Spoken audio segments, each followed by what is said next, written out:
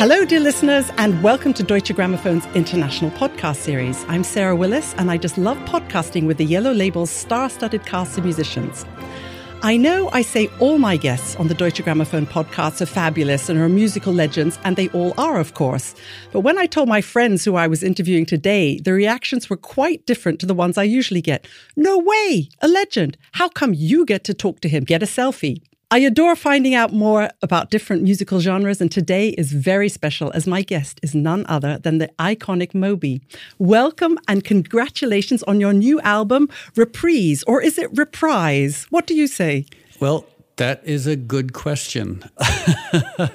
In fact, I've been asking people what the correct pronunciation is. One friend of mine told me that Reprise actually pertains more to, a recurring musical passage, and reprise is more of a descriptive term or a noun for something non-musical. But keep in mind, I have no idea. I mean, maybe it's like aluminium versus aluminum.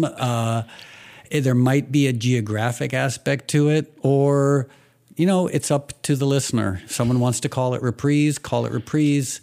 If someone wants to call it reprise, by all means, call it reprise. Potato, potato, I think. I really love this album as a classical musician, one of these, I hope not too stiff and boring classical musicians. I love all the different musical genres, but I love also to hear the difference between how music sounds like all your originals and then played on acoustic instruments. And actually, it's going back to your roots, isn't it? Because you started off playing guitar, piano.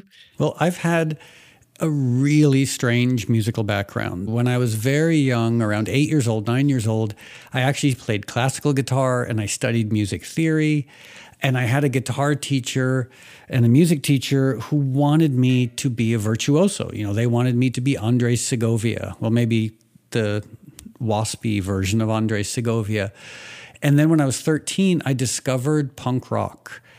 And I decided instead of becoming Andres Segovia, I wanted to become The Clash, or I wanted to be the Sex Pistols. And I broke my music teacher's poor heart because, he really wanted me to be this complicated, accomplished, virtuoso musician. And instead, I just wanted to play punk rock songs. But having said that, the music theory and, a childhood sort of steeped in classical music and acoustic music, that's still very much a part of my DNA. So what brought you out of this? It's almost like you've described it, almost a monastic style of composing and recording, because you would basically do everything more or less by yourself. You'd sing yourself, you'd play everything yourself. And this new album is such a huge collaboration. You have loads of different fantastic singers. You've got an orchestra, a real live flesh and blood orchestra. It's a different way of working. Oh, it's a very different way of working. I mean, almost all of the music I've made and released has been made just by me, alone in my studio, with some equipment, working late at night or working during the day, working all times of day, occasionally involving singers, but for the most part, really just me by myself. And by definition, reprise or reprise, the jury's still out on that. By definition, this album involved so many people. The string quartet, the percussionist, the drummer, the gospel choir, the orchestra in Hungary, the orchestrators, the conductor, the engineers, so many people, which is really just so phenomenally different to how I normally work. But ultimately, I love the process of making records, but ultimately, the ultimate utility for music is its ability to deliver emotion. It almost doesn't matter how a record is made, although I think the process is really interesting, but the ultimate criteria is really what is the emotional reaction of the person listening to the music. And even though so many of the people on this record are phenomenal musicians, there is still that wonderful human imperfection that you pretty much only get working with live musicians. But that's the wonderful thing about music, I think, is this tiny bit of imperfection, although, as you say, you really can't hear it. But is the jury out on which they prefer? You've only released 2 numbers as of today of the album. The people who've heard it, are there preferences? What do you prefer? Do you prefer the old electronic style or do you prefer this more acoustic version? Well, one thing I learned a long time ago, when I first started making records, I got asked to do a lot of remixes. And, I remixed everybody from Brian Eno to the Beastie Boys to Britney Spears to Michael Jackson to David Bowie to Ozzy Osbourne. And the wonderful thing about a remix or a reversion is it doesn't compromise the original composition. And I'm sure that there's some people who might love the originals just because it's what they grew up with or what they're familiar with. I mean, with my lack of objectivity, I presumptuously think the new versions, insofar as I can say that my music has qualities of beauty or that I like it, I can say that I think the new versions are just as beautiful, if not more so, than the original versions. And if I'm being honest, I love these new versions a lot, not just because they're new, but there's, so many dynamics in the recording and so much eclecticism in the performers. So I guess ultimately it's just hard for me to decide, but luckily we don't have to decide. There's the original and there's the new version, and in a perfect world, people would fall in love with both. Well, as a classical musician, though, I must say I've listened to most of the tracks the way they were and the way they are now, and even found some pitch differences, like in Porcelain, the orchestral version is a tone lower. And I just found that really interesting because it gives it a different sort of more broody sound in the key that it's in. But things like using the bongos and the percussion in Go and stuff like that, it made it very exciting because I didn't really grow up with the dance music. But then listening to the acoustic instruments, I find myself concentrating more on that. And when I listen to the original versions, I just move with it. So I guess you're right. It depends on the individual listening. And I really love it. I love the way the strings soar up to those crescendos. But the electronic music is getting there, isn't it? Their samples are pretty good. This seems sort of like a subject I would do well to avoid. I am inclined to agree with you, but at the same time, I will be diplomatic and say I love a good sample, but nothing can compare to an actual musician. They even have Hollywood horn sounds, I know. Not just a French horn sound, but there's Hollywood horn sound, whatever that is. A Hollywood horn sound, maybe just something very big and gigantic. Oh, I can make that noise too. I have to say, I'm not a horn player, obviously.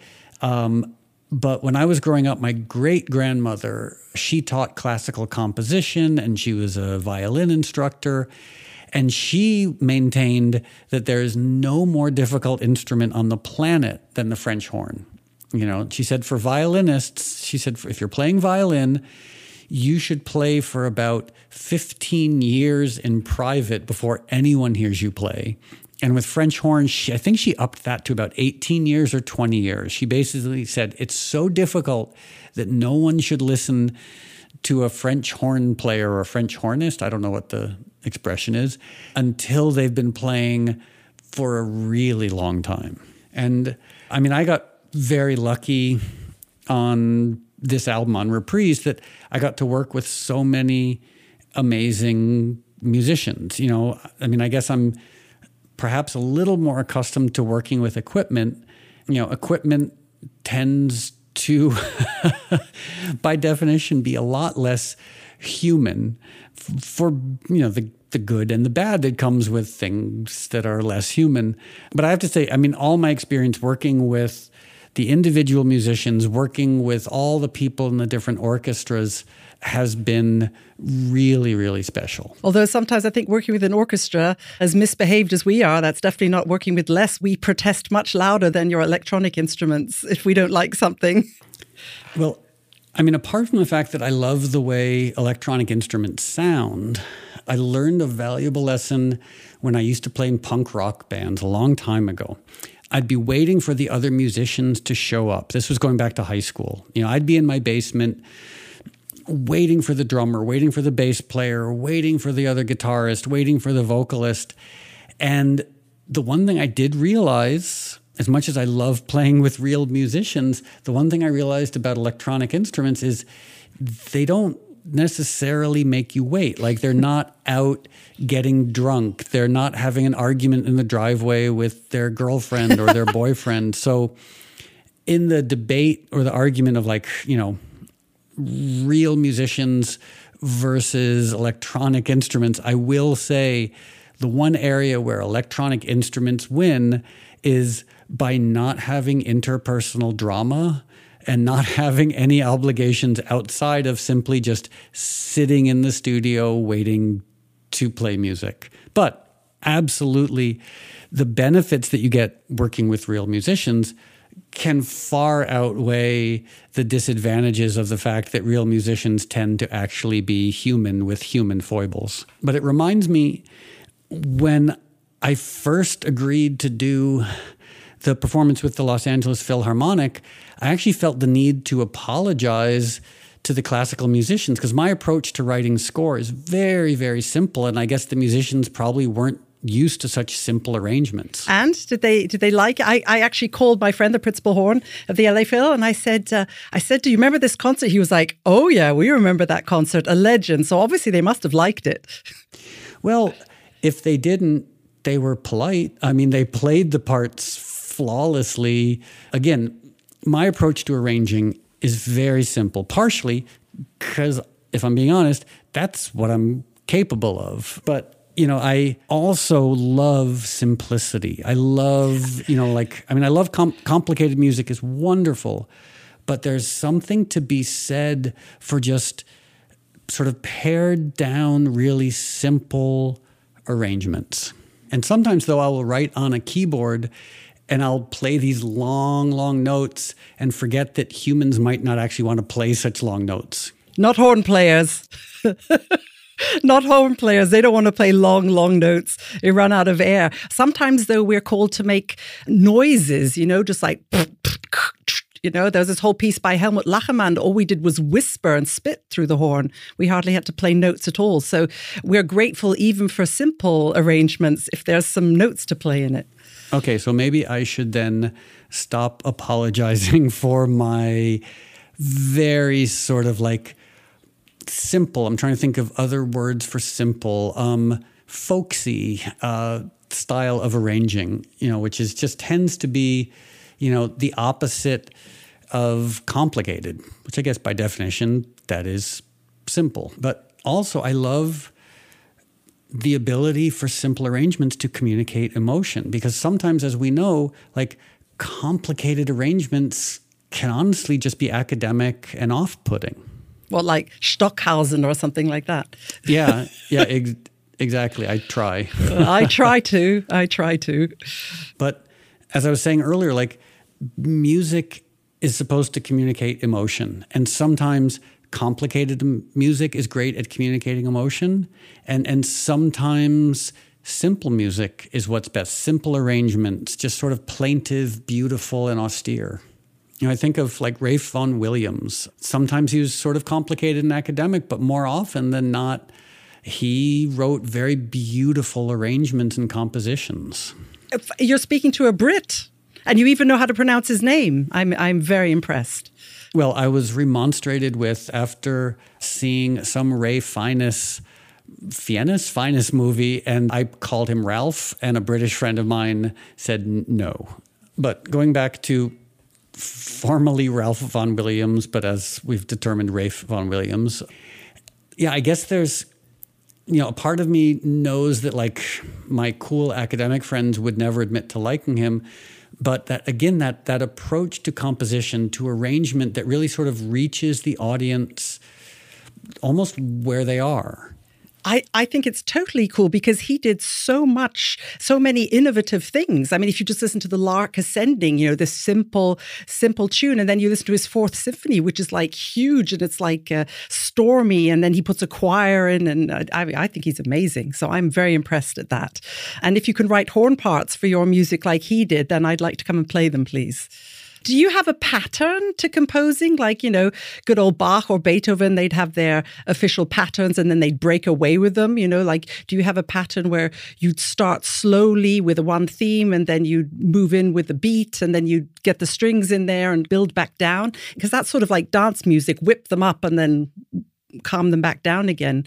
Well, I've realized, and maybe this is again, keeping to the theme of my love of simplicity, and this might be one of the only podcasts where I can say this and either completely embarrass myself or or at least be a little bit understood, is really a lot of my, whether it's arranging, composing, writing, it's just based around this simple love for, almost awe for intervals. The simple way in which a basic, like a minor third, or a major third, or a seventh, or just the way these intervals can move the air in such a way that we have these profound emotional reactions. And if I go back and listen to all of the music that I've made, there's just this recurring sort of, meditation on or use of or love for the basic power of intervals. Hear, hear. We like what we like. And my ears love this idea. When you call it a reimagining, so you reimagined your songs.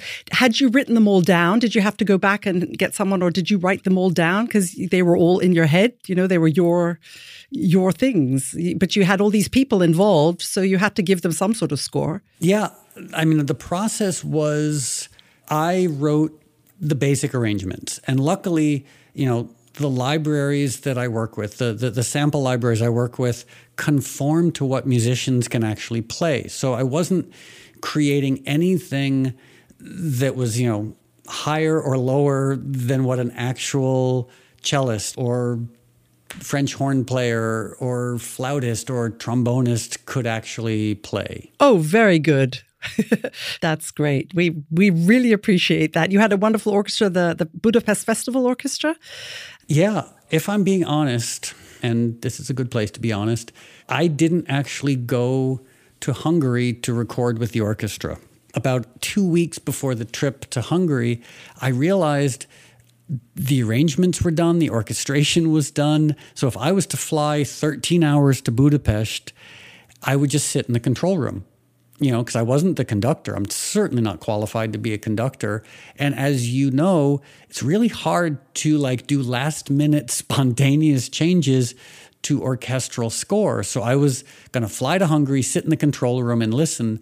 And I had the wonderfully self-evident realization that I could stay home and I could listen from home. I didn't need to fly to Budapest just to listen to an orchestra as it sounded through 2 speakers in a control room.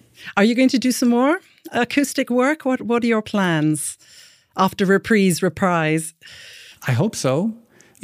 As I sort of keep saying, for me, the goal of music is communicating emotion. And I love the process. I love being in studios. I love working with orchestras. I love, even just being by myself alone in a studio. But I hope to make a reprise too, because it's just so interesting revisiting these songs and trying to sort of figure out what are the melodic elements I want to refocus on, what are the emotional elements I want to refocus on, what are the compositional elements, who can I round up to re-sing these older songs. So the process is so satisfying. I really hope I get to make a reprise too. And not just saying this, but hopefully it will involve a lot of horns. Just wait till you try working with a horn quartet, okay? Next time I'm in LA, I'm bringing my friends from the LA Phil, and we'll play you some of your pieces on a horn quartet. Well, I don't know if I can afford musicians as accomplished as you guys. Yeah, we're expensive. But you can pay in beer usually. Horn players, they like their beer. Vegan beer, of course. Is there such a thing? One last question, Moby. It's so great to talk to you. I could talk to you for hours. How did it feel to see that little yellow label on an album of your music? Because you used to work in a record store, didn't you? Oh, well, I was a philosophy major at university, and I dropped out a couple of times. And the first time I dropped out, I guess I was 19 years old, and I needed a job. And so the owner of my local record store in Darien, Connecticut, gave me a job unpacking records. This is when I started DJing. I was DJing in a dive bar, playing to 5 people a night. And I remember so clearly being, and I'm not just saying this because I'm on a Deutsche Grammophon podcast, but I remember so clearly being in the record store, unpacking the boxes of vinyl, because this was 1984, so vinyl was pretty much all we had. We had some cassettes. And when I would unpack the Deutsche Grammophon records, they felt so, I don't know, sophisticated. They just had a sort of a weight to them. If not physical, then figurative.